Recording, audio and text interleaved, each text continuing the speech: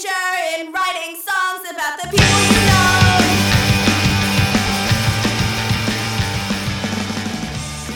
Hey everybody, and welcome to Dirty Work Minute. It's the podcast where we're watching the 1998 Norm Macdonald film Dirty Work 1 minute at a time. And today we are talking about minute number 6, from 6 minutes to 6 minutes and 59 seconds. And I'm David. And I'm John, and today I have some sad news. Oh no, what happened? We were supposed to have a special guest. I'm just kidding. AJ Nieves is here. AJ. Boom! Oh, back. Round 2, guys. What's happening? Just thought I'd add a little excitement there, a little swerve. Yeah. You threw the audience a curveball. I'm just trying to keep them on their toes, you know? You just had me confused because I was looking right at AJ. Well, you know, David, you know how your apartment is haunted. Yeah, so there is a ghost here. we're not exactly sure the origin of this ghost, but it's definitely around here somewhere. Yeah, it did get definitely super cold when I walked in here, and then it got colder on top of that. I think I could see my breath. Yeah, it's one big cold spot, and you're sitting right under the air conditioner. So Oh, shit. Okay. Yeah, so AJ, thank you for coming back. Thanks for having me back. I mean, can we get into it? Can we get into dirty work? Yeah. So this minute, it starts with us finding out that Sam's saying, pretty nasty flat, but I think I can fix it, talking about Mitch's car, and ends with Sam talking to Pop saying, oh, I thought you couldn't, something. Cliffhanger. Oh, it's I think this is a minute that really shows how good a buddy Mitch is. You Yeah. know? He's definitely that best buddy type. Tries to be friendly to everybody. Yeah. So that comes off really likable. I like that about Sam. Yeah, he sees his friend at a low point, and it helps him out. And he Yeah. goes to see his poor old dad. Right, and it's Artie Lang. I mean, I like Artie Lang. Yeah, he's widely known as the nicest guy in Hollywood, I think. Sure, of course. Well, I don't know about any of that. I mean, but he's awesome in this. Like, I heard that Artie Lang makes so much money on the road doing stand-up that, like, for him to do movies or film, he's, like, taking a pay cut for that kind of stuff. I wouldn't doubt it. Yeah. I mean, like he's pretty prolific tourer. Yeah. I don't know if that's what you call it, but yeah, definitely. Probably imagine. He's probably not getting offered that much money for the roles that people are offering him in movies. Sure. Yeah, I wonder. But I do like him. He's great. Oh yeah. He's also continuing the trend of the Sam as the best friend Yeah. motif. So good on him. Yeah, there's been so many famous Sams as best friends. Like, Yeah. I think, Samwise Gamgee. yeah. There's that, and then there's Humphrey Bogart's best friend Sam in Casablanca. Yeah. Yeah. The salmon slamming, the slamming salmon, those things that you mount on your wall that sing yeah. robotically. Yeah. Those are always good friends, right? No? No, definitely Yeah. cheers you up, right? This will always sing for you. So. Yeah. I mean, just put a nice mechanical bass on the wall named Sam and have him sing some of the top 40 hits. That's it. I'm good. Now, are they named Sam by default, or is that just what you named yours? I think I just named my salmon Sam the Salmon, which shows you that I have very little creativity. It's like naming like Bob the Bear, but with more bear. You know what? I backed myself Like into Bob a the corner. Bobcat or something? Bob like the that? Bobcat. Yeah. Thank you. That's better. I always thought my Bobcat was a bear. Or, copyright pending Bob the Builder, right? Yeah. I mean, I think Sam just comes along. This is a very natural best friend name, right? Yeah. It's like kind of how like Sammy Sosa let his best friend Mark McGuire take the home run record. So I mean, there's Sam's all over the place. You just got to look for him, and you should have one as your best friend. Eh? Yeah. They'll always have your back. Yeah. So I think what we're learning here is find someone named Sam and befriend them, like to the end. Yeah. The more you know. So we after Sam says, "Yeah, come and stay with me," like we meet the hairy guy on the street. Holy shit, that was a lot of fun. That was some good design work for whoever Yeah. put the hair on that guy. Oh, so you don't think that was his natural hair pattern on his back? Man, I don't know. I do like the fact that they kind of let his nipples still show. Yeah. For some reason, he was just hairless around the nipples, but it's always good clarification to know that man has nipples because Yeah. That actor is great. Like, he probably had to come in early and, like, sit Yeah. in a on a stool, not even a chair, because he had to get his front end back, and they had to like. This is probably like what on par with any super high budget, super special effect movie where they put somebody in a chair for several hours. Oh, for him, it was just hair though. I wonder if they have some kind of like time lapse video that they do with special effects, just some like lady having to like put splotches of hair on this body. Right, and she's just talking to her other co-hair putter on her person, and just like, this is not the way I wanted it. This hue doesn't match his his head hair. Oh, I wonder Hairhead. how many different versions they had to do to find the right hair color and like consistency. I would love to know that they had to dye that actor's hair to match with the fake hair they got for his body. Or if they like messed up, they'd have to like fake wax the hair off to. I think that actor was, I wonder if that actor was even hairier, like when he first showed up. Oh yeah, they had to shave it down. Yeah, like he just came in and you're like, we want to use you, but we're going to have to ask you to like tame it down a little bit. And that was the end result, what they threw up on screen. It's funny, like me and David were talking about this in the earlier minutes about like just the casting. Whoever had to cast this movie for some of the roles, even for the minor roles, I like never like the child molesting cross guard guy, and the aunt who had to shove a teenage boy's face in her breasts, and now he got hairy guy. Yeah, Yeah. That's interesting. I wonder how you would go about casting for that. I don't know. I think you just make guys take their shirts off all day. They're like, I wonder, we could probably add to that, right? We could add to this guy. Yeah. Also, like in this scene when Mitch runs up and says, "Hey, that's my shirt," the guy just like shrugs his shoulders and goes, "Okay," and then just takes the shirt off and gives it back to him without saying anything. So he just got kicked out of his apartment by his girlfriend. Yeah. She just like tossed that popcorn machine down. So does that mean that guy bought that shirt or just found a shirt and put it on a shirt? Like he was walking around the street, Yeah, he didn't shirtless have a shirt. up until that point. Well, it's like a take a penny, leave a penny kind of thing. Like he left a shittier shirt in the bushes where all his clothes were. He just wanted to take that extra effort and just hold on to his shirt. And you're just like, well, new shirt. Found it on the street. I'm not gonna carry one shirt while I'm wearing a shirt. Yeah. Yeah. I'm not an asshole. I do remember asking myself, like, I was like, that is a pretty large dude, Yeah. right? But then I remembered Mitch wears like oversized clothes. does. He wears clothes that are way too big for him. So I was like, that makes sense, I guess. I gotta say, and by the way, in this film, like Norm Macdonald looks great. Like he's supposed to be a guy in his 30s, I guess. I guess so, early 30. Yeah, but Norm Macdonald looks awesome in this movie. So does everyone. I mean, they Yeah. look great. They all look 20 years younger. They look so much younger than the way I remember them now. Yeah, they're all actually Jack Ward's age now as he was in the movies. So just one of those things that make you feel old. Oh yeah. After that, we got the great scene of Jack Ward watching some jazz aerobics. Yeah. Trying to get to metaphorically and literally trying to get a rise. You know what I'm saying? Yeah, can I say that aerobic exercise looked like it helped them in no way at all? It was just pretty much them going butt to butt. Yeah. It was, And then lifting their butts. yeah. It was like a requiem for a dream, but in workout form. So close to just being that classic scene. You know what I'm saying? I think what we were finding out here. Wait, because because that movie came out after this one, right? Requiem for a Dream. I think so. Yeah, I I think never I saw did. it. Oh, well, So no spoilers. David, there's a great scene in that movie. butts? You'll. If you enjoy the Labyrinth, you'll enjoy that scene in Requiem for a There's Dream. puppets. There's something. There is spoilers, something. no Oh spoilers. man, let's just put the dark spin on Labyrinth now for me. So There's no David Bowie in Requiem for a Dream. No. That's my least favorite part of Labyrinth. And like David Bowie and his giant codpiece.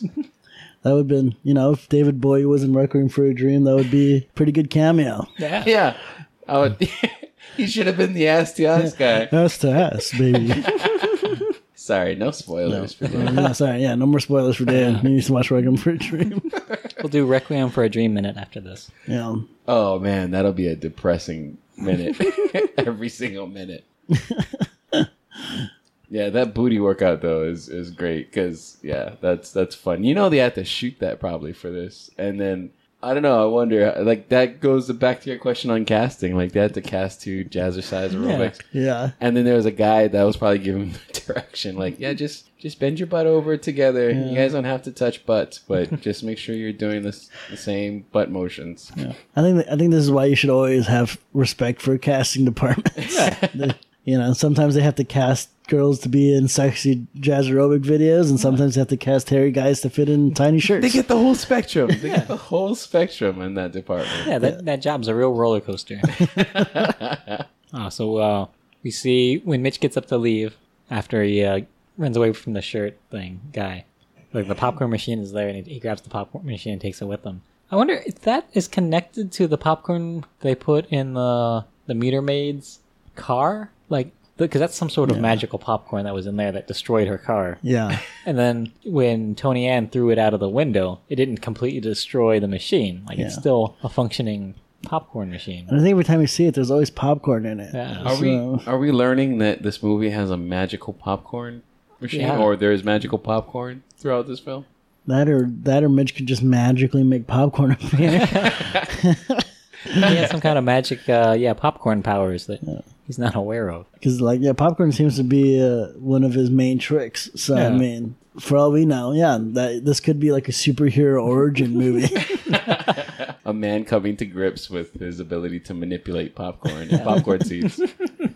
What if he was just microwave man? Like he just knew how to send the right amount of microwaves Oh, man. towards a. Don't want him setup. near a cornfield at that point, I guess. That's where his secret hideout would be. I think we're learning that Dirty Work is a prequel to like Popcorn Man or whatever that film would be called. Yeah, it would be called Popcorn Man. Yeah. There's no better way Yeah. to And put his sidekick Sam. Sidekick Sam. That's his name. Maybe that's why Sam's such a good sidekick, because you had that alliteration there.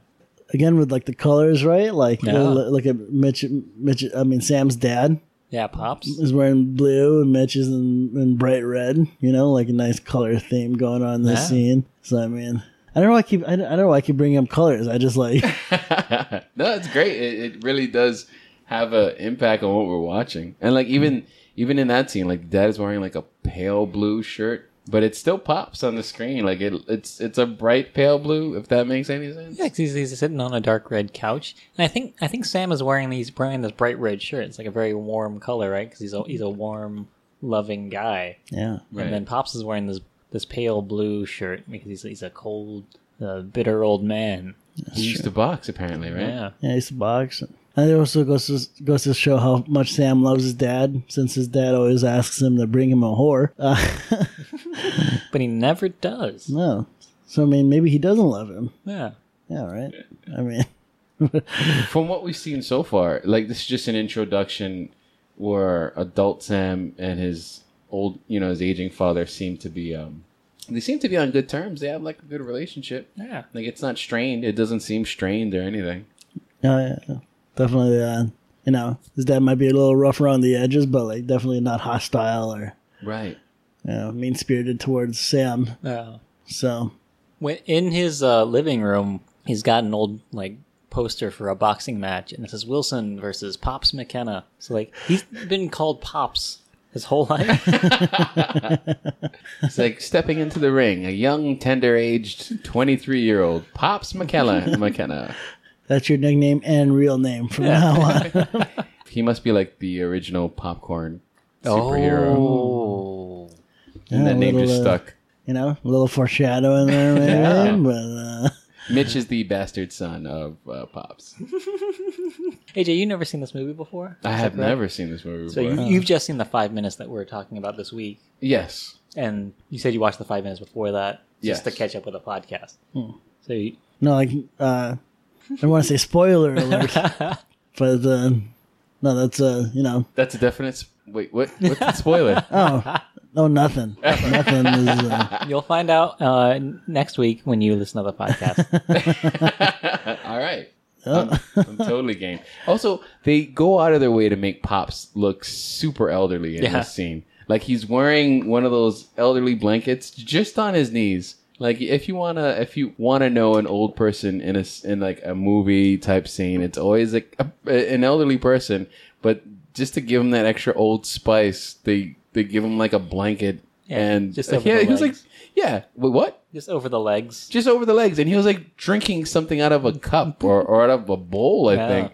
Which, like, is that what it is now? Like, you get older, you just want to do soup? Or maybe Lucky Charms? I don't know what Pops is drinking out of that bowl, but it's... He might have sensitive teeth. Yeah, exactly. He's got his Sensodyne toothpaste. Well, after being a boxer, I'm sure. He still has that speed bag in the background of the scene. Oh, where he's- yeah. You got to keep your coordination. Sensodyne. You can't let that slip.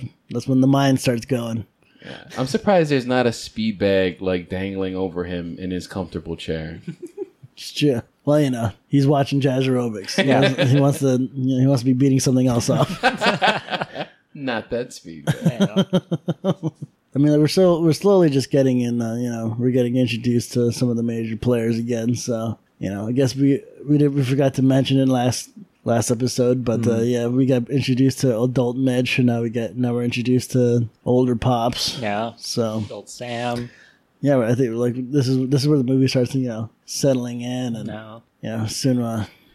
I'm just realizing too. I don't know. This is not a big deal or anything, but there are 2 fans in that scene, like 2 physical fans. Like, Oh, yeah. when we're introduced to Pops, like, He probably doesn't have air conditioning. yeah, or is it to keep the microwave action in check? Oh, No? yeah, because it gets so hot in there from him. Those microwaves just cooking everything in his home. Constantly making popcorn and stuff. That would be terrible if you had the ability to emit Radiation. or whatever, and Oh the yeah, only thing you could really do with that power is pop popcorn. or that, or just give everyone around you cancer. No, they calling me Popcorn Man. Like, should Yeah. you be called Cancer Man? No, that's been taken. Yeah, X-Files did it. It'd be great to create a superhero like that just shoots out microwaves and make scientists go insane by saying you could like literally just blow the microwaves away with some high powered wind or something. He's like, yeah, science who out of these scientists. Explain that. Yeah, so just go back real quick to the thing with the shirt and the hairy guy. We talked about how this movie was written by Norm Macdonald, and he's basically just playing himself. So every once in a while, he has these lines that are just like, "Oh, this is just Norm Macdonald talking." And it's when he says, "Hey, that's my shirt," and the guy takes the shirt off and tries to give it to him. He's like, I wasn't talking to you. I was talking to someone else. That's not you. That's a different person." That's a very Norm way of speaking, the way that he does it. And I think that's my favorite line of the entire movie. Really? Yeah, it's a good line. Yeah, it's fun. It's hilarious. It's well, it's just like I think it just kind of begs like it kind of makes you wonder if how another Norm, like maybe not starring Norm Macdonald, but just another movie written by him would sound like if. Yeah, who can pull off Norm better than Norm? Yeah, because what is that? That's like like a dry kind of. Like Very- deadpanish. Yeah, it's great. I mean, I think it's awesome. I think he's incredible. I like his work in this. It's awesome. He should just write a movie where everyone just tries to be Norm Macdonald. Yeah. Like, why can't they do that? I mean, they would have. He should just do one where it's just that, and maybe like everybody doing their best. Christopher Walken. It's a movie that he wrote that's just Norm Macdonald and Christopher Walken accents throughout the whole film. I would watch that. I would kickstart that. I would watch that too. Just have a movie with all iconic voices. You know what I'm saying? Like Nelson Mandela's voice or something. It's a strong African accent. Just like Jeremy Irons and Morgan Freeman. Just all living under one roof. Yeah. Be great. Yeah. I don't know. So in this minute, like Pops, like his playful introduction with his adult son is, "Why didn't you bring me a whore? Where's my whore at?" or something like that, right? Yeah. I don't know. That's a fun line. It's a good way to introduce the way that Pops is, I think. Yeah. It's just very blunt. Knows what he wants. Yeah. Which is like I don't know if anyone's excited to get old. That's one of the things I'm excited about getting old. Yeah, you can just say whatever the fuck you want, right? Like Yeah. basically to anyone. Yeah, I think this minute shows a lot of like really efficient storytelling, kind of like when going back to the shirt one more time. When Mitch says, "Hey, that's my shirt," the guy takes the shirt off and he's really hairy, and he goes, "No, I don't want that shirt." What's the easiest way we can show that he doesn't want this shirt? Oh, just make the guy really hairy. He doesn't have to say anything. Just Yeah, make you're that right. gag happen as quick as possible, right? And then when we get to see Pops, it's like, oh, how do we make him look old? Just throw this blanket on him and make him drink Soup. out of this bowl. Yeah. And then what's the one thing you know about Pops? Well, just have the first thing he says be, "Where's my whore?" It's very efficient. Like they move super. There's no slow pacing from the minutes that we've watched so far. Like there's no weird New York cityscape shot, or like they're not floating over a freeway where a bunch of cars, and it's not David Lynch slow, where they're slowing it up, where every scene is very, very, very deliberate. This is fun. I mean, they do make a point to like get all that stuff out quick. It's probably a lot of big ups to the director, I'm guessing. I mean, I know they probably Bob Saget. I know, like not Uncle. Yep. It's Uncle Danny. Danny. Uncle Danny. Uncle Danny. Good old Uncle Danny Tanner. Yeah. Yeah, it's definitely the pace is definitely a good pace. It's not. This isn't like an extremely long movie either, right? Yeah. But like, so definitely, I think they were conscious of the fact that every minute really does count, and we definitely need to be doing something every single minute. Yeah. What is this, like 80 minutes, right? 81 81 minutes. and a half. Okay. Cool. Well, that's all I got for this minute. How about you guys? Yeah, that's all I got. Yeah, that's all that's on my mind. Okay, cool. So, AJ, tomorrow's Wednesday. Do you have anything going on, or can you come back? Yeah, sure. Okay, cool. So, yeah, everybody, thank you for listening, and tune in tomorrow when we find out what it is that Pops can't do, probably. What it is. What it is. Okay, bye.